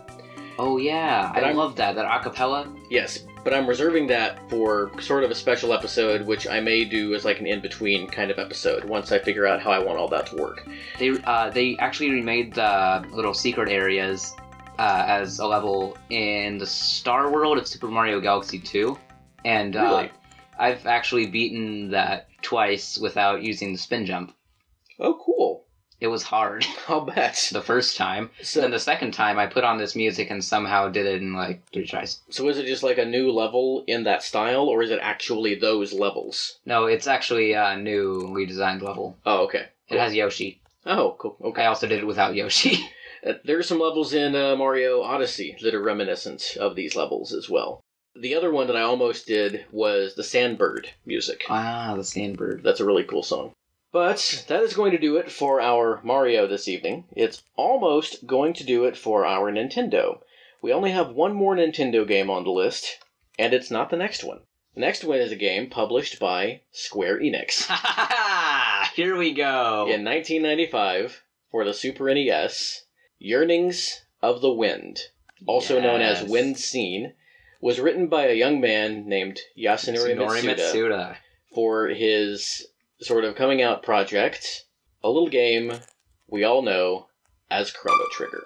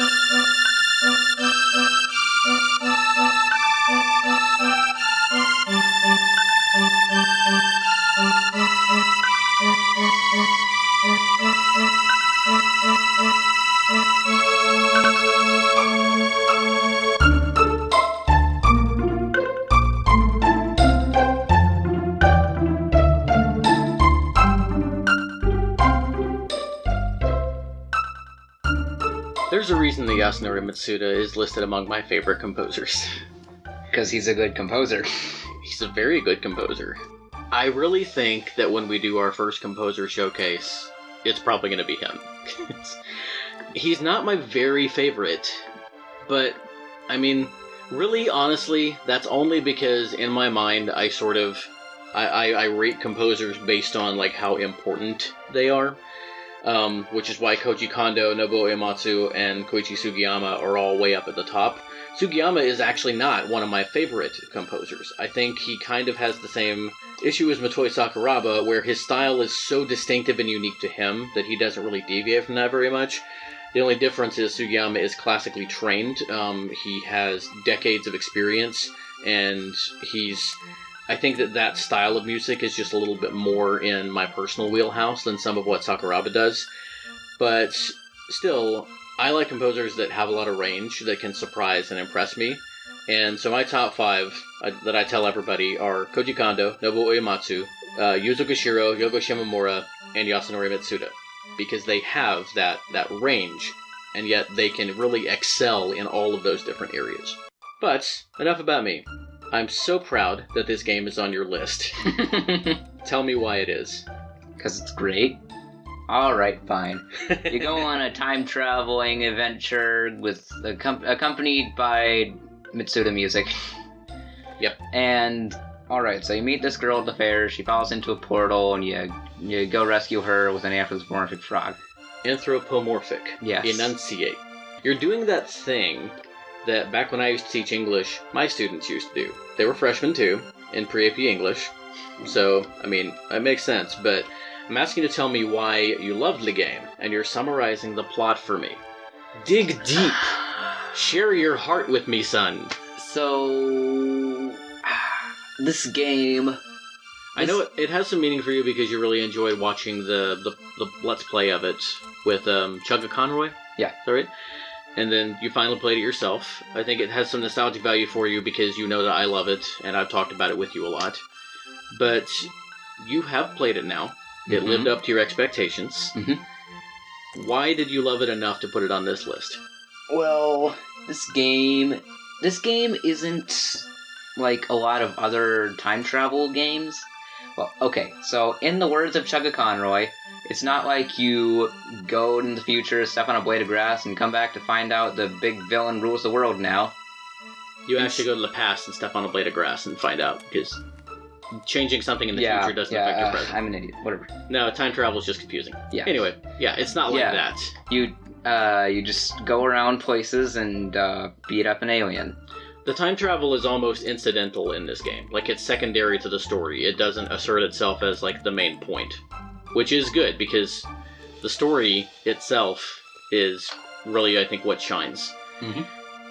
I kind of like to see this story as a sort of allegory for taking care of the world and being selfless.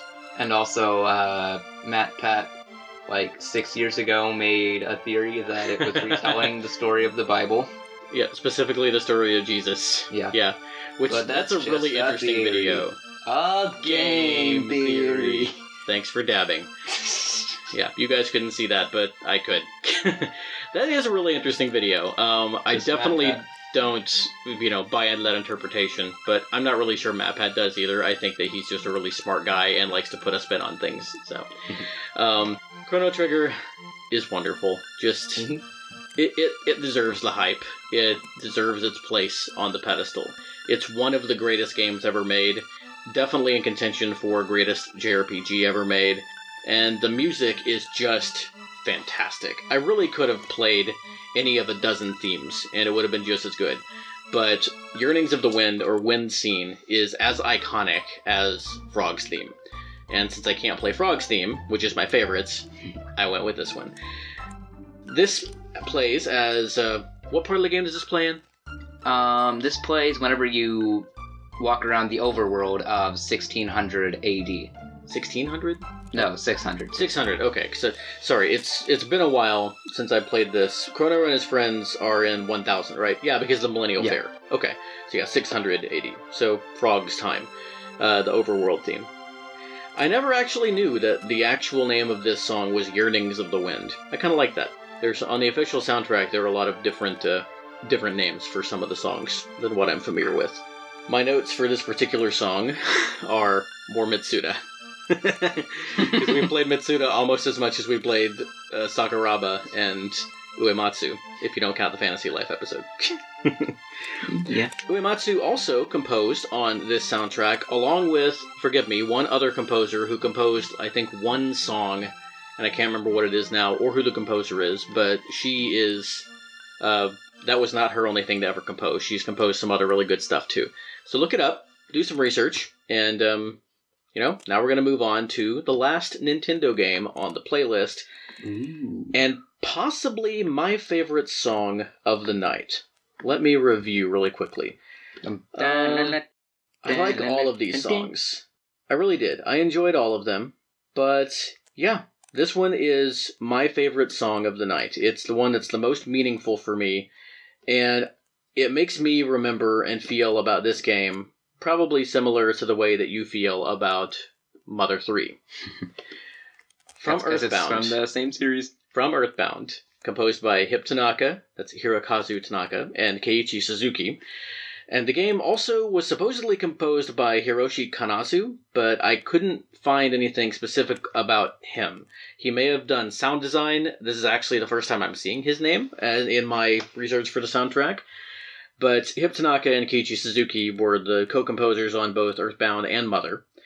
The game was developed by HAL Laboratories and published by Nintendo in 1994 for the Super NES. And my personal favorite theme from this game, do you know what it is, Shukapow?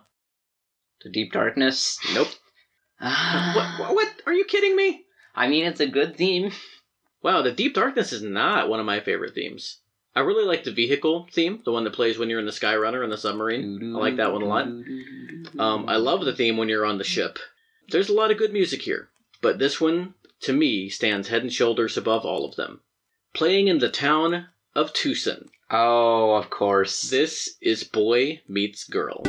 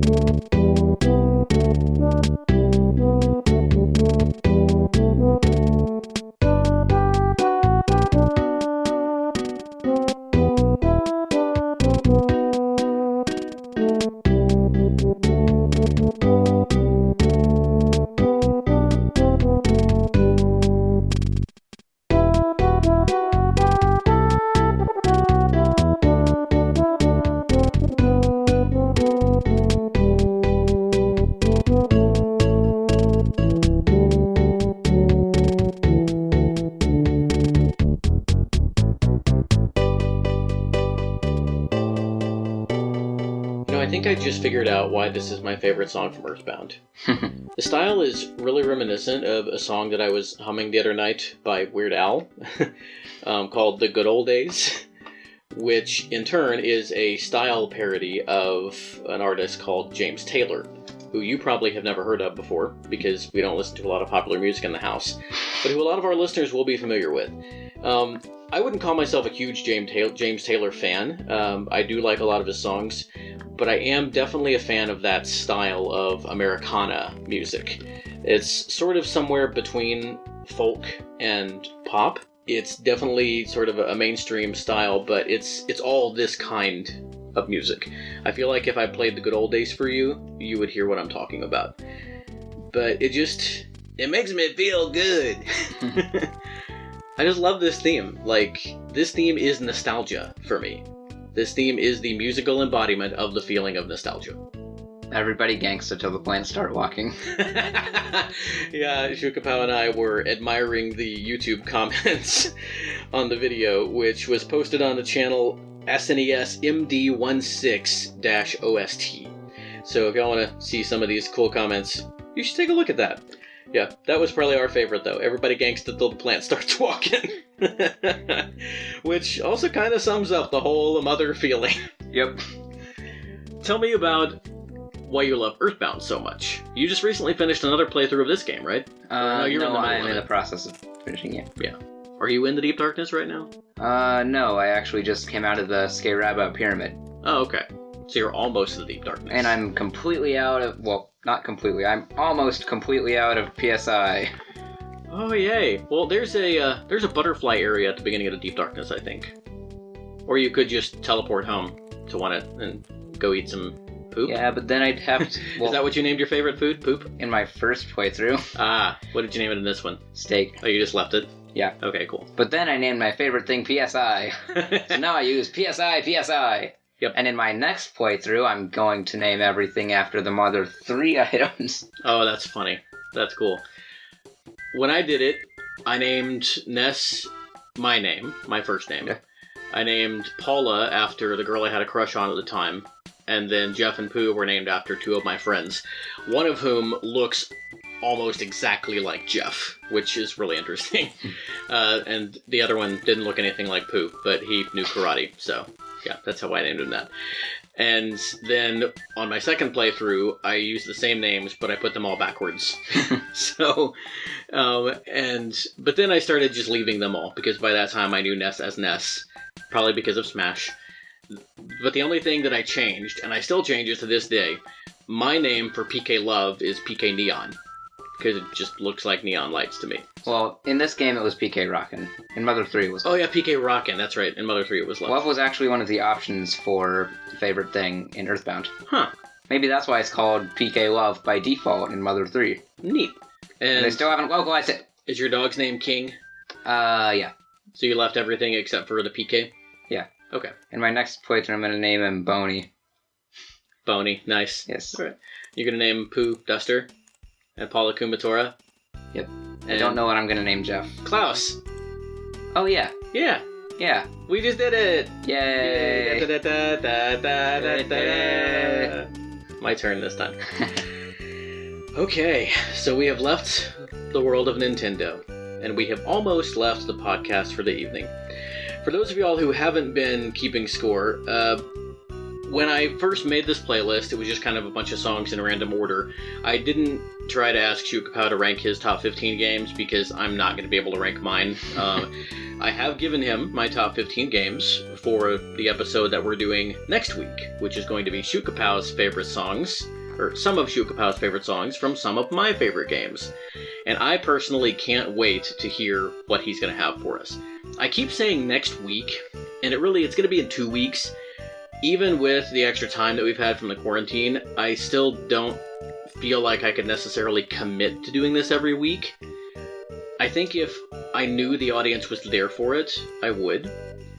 So you guys, let us know if you would like to have more episodes more often. If you'd like to make this a weekly thing, let us know. I personally am kind of glad right now for my every other week podcast because I don't have as much time as I used to for listening to podcasts, and I listen to a lot of them. So if you like this being every 2 weeks, especially since we run kind of long sometimes, let us know that as well. You can comment in the YouTubes, or if you're listening on Apple Podcasts or Spotify or Stitcher, then you can send us an email at verygoodmusicvgm@gmail.com. I've actually been missing the fan interaction, so I came up with a way that we can hear from you, 2 ways actually, in the coming months. This episode is going to be dropping at the beginning of June. Shukapow and I have decided that our seasons are going to be 6 months long, and at least right now that means that they're 12 episodes long. But our final episode of the season is actually going to be a 2-parter. And Shukapow, what is that episode going to be? Mega Man. Mega Man what?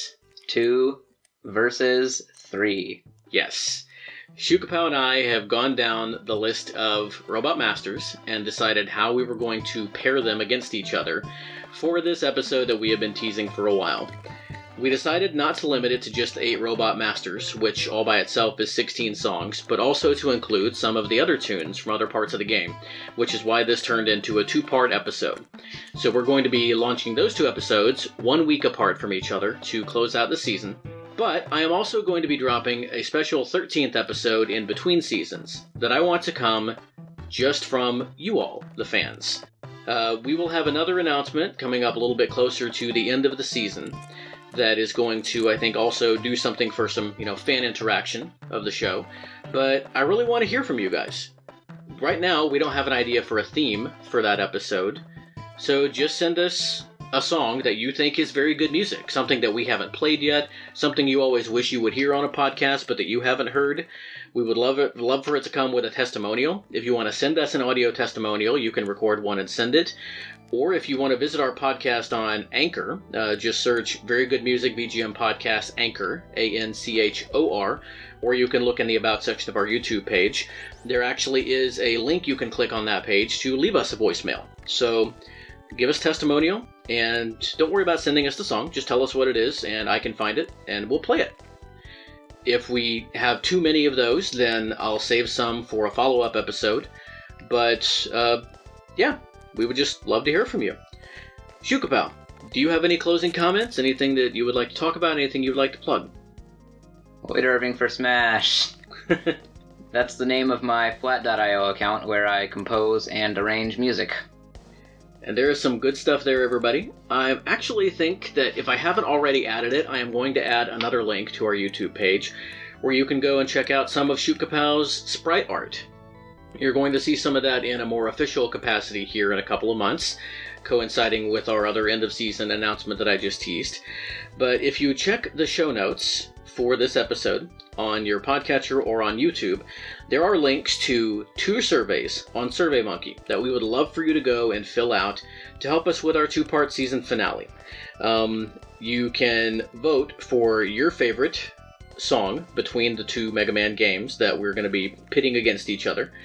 And, yeah, I think that's it for now. So, fittingly enough, we are going to move on to our last song of the night, which is from Mega Man 2. The best one. Now, I've talked about how we're not going to play the same song in different episodes of a single season, unless it's like a fan request.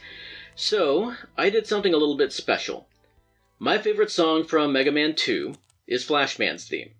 I also like Airman's theme and Bubbleman's theme, and of course, everybody loves the Wily Castle song.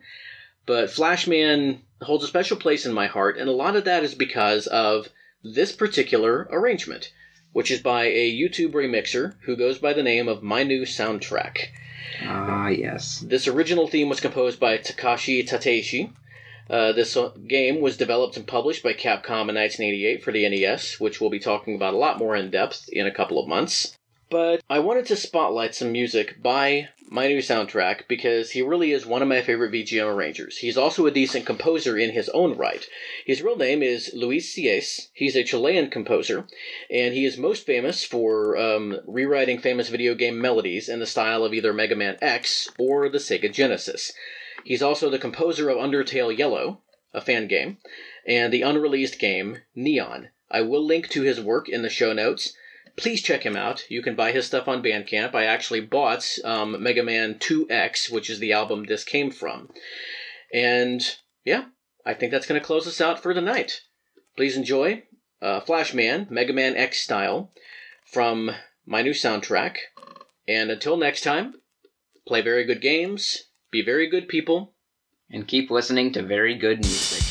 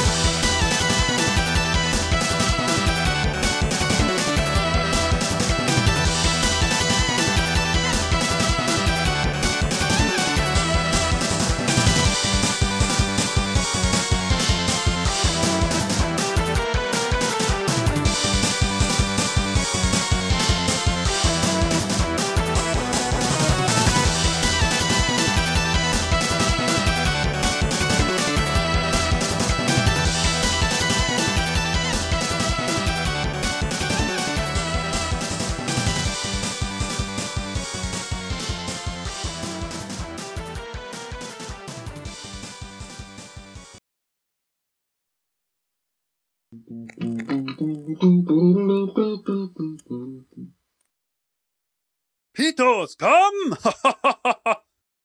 Boo! Akomera! Ha! Fafunda!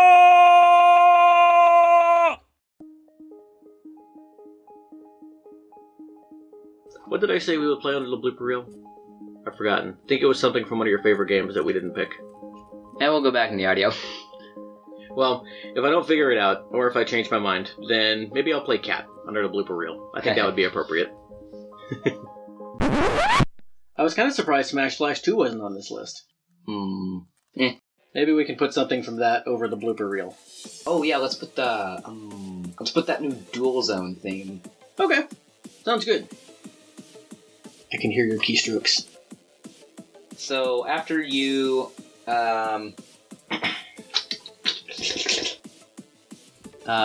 there was I can't talk. Audio. You can talk. You just have to try hard. I'm not a try hard. You just have to try at it. Okay. I'm not calling you a try hard. I'm not even sure I know what that means, but context clues. Trying to remember all the Unova Pokemon. Is this where Deerling first appeared? Yes. I like Deerling. Deerling is cool. Yep. And Deerling grows up to be the big X-Antler Pokemon, right? Yes. The one Xerneas? Oh wait, no. No wait, that's Sauce. It's like Deerling is like Bambi, and Xerneas is like the king of the forest. So yeah, I don't know. Okay. It's you. Flying spaghetti noodle. Kill it. Really, really, really, really like Fossil Falls.